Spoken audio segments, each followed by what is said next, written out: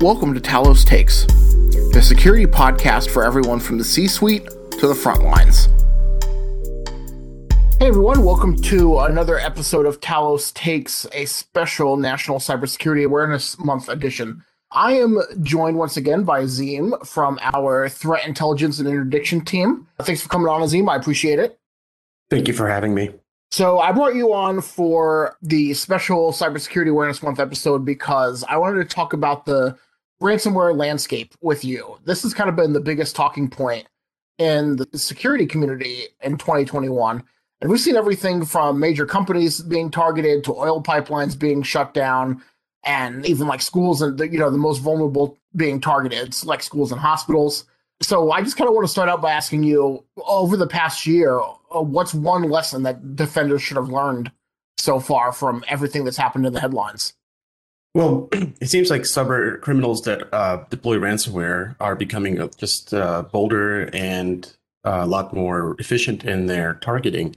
Anybody that's responsible for corporate security or network security or just business security, if you haven't done so far to prioritize cybersecurity or just at the very least understanding how ransomware can get into your system, that would be the main lesson to learn here, because it's really hitting us in the forefront, especially undermining the national economy, as we've seen in the pipeline attack. So if you haven't prioritized it, I would definitely give a lot more energy and resources to it now.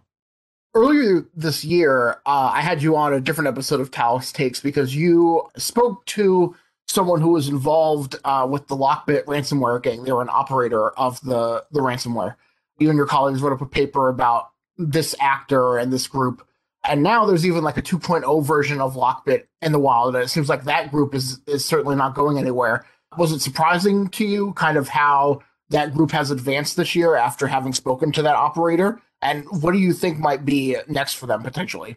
To answer your question, I was not surprised. We got a lot of insight from our interview that the Lockbit ransomware software, I guess, would be developed further and would include more features. We were not surprised to see 2.0 to come out and saw some of those things kind of indicated, the features indicated by the interview.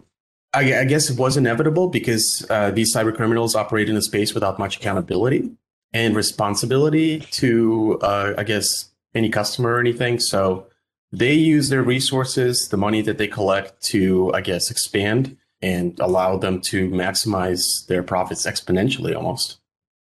And one of the other major trends we've seen this year is the act of double extortion by ransomware actors. This is where the attackers threaten to leak the victim's data if they don't pay the ransom. What's the advantage for attackers here to kind of take this approach now? And is there anything even really stopping them from leaking the data regardless of whether the victim pays or not? Yeah, we did observe this phenomenon kind of expand in the last year.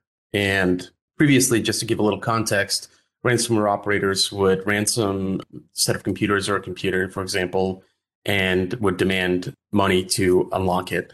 Now, some responsible security practitioners were able to spread the word of backing up your systems, and people didn't really care whether they got ransomed. All they had to do was just go to their backup, restore their systems, and they were good to go. So the cyber criminals behind this kind of modified their approach where they threaten to leak that information. And what we've learned a lot with engaging with our Lockbit operator was that a lot of the times these cyber criminals will leverage local laws or national laws about data privacy to scare some of these victims into paying the ransom in order to avoid subsequent criminal investigations into not handling private data properly. That's one thing. Another, there's business competition is involved and other privacy agreements that are involved that victims want to avoid having litigated or be held accountable to. So these criminals know that, so they push them to do so. To answer the second part of your question, why do they not leak information when a payment has been made? It's because a lot of these cyber criminals operate under a huge reputation. So if I was a victim and I knew that this particular group did not hold their word, there's absolutely no reason for me to engage with them. So their ultimate goal is to negotiate or to engage directly with the victim, knowing that they could probably use that engagement to extort the money that they need. So what else do we need to cover for ransomware for this year? Are there any other trends from 2021 that you think defenders and users should be particularly aware of? Well, it's just it's getting worse, and we really need to pay attention to it. That's one thing. But one thing that stood out, another thing that stood out for me was the ransomware groups that really targeted really major targets and victims, like the pipeline attack or the Kaseya ransomware attack that was allegedly done by REvil ransomware group. They kind of disappeared right after those attacks, which that's a really interesting indicator for an intelligence analyst such as myself. It's not unusual, and it's not the first time they've done this. We've seen May's ransomware group disappear and get offline. So they do these, what we've seen called exit scams, where they get enough money, they're satisfied, and then go on. But these particular exits were a little too quick right after these attacks, so they really kind of stood out. So we're definitely keeping an eye on that. All right, awesome, Azim. Well, I appreciate your insight as always. This is, I'm sure, invaluable to the folks who are listening. And of course, I wanted to have you on specifically this month because ransomware was like the biggest story in security, of course, this year. So I appreciate your time, and I'm sure we'll be talking to you again in the future.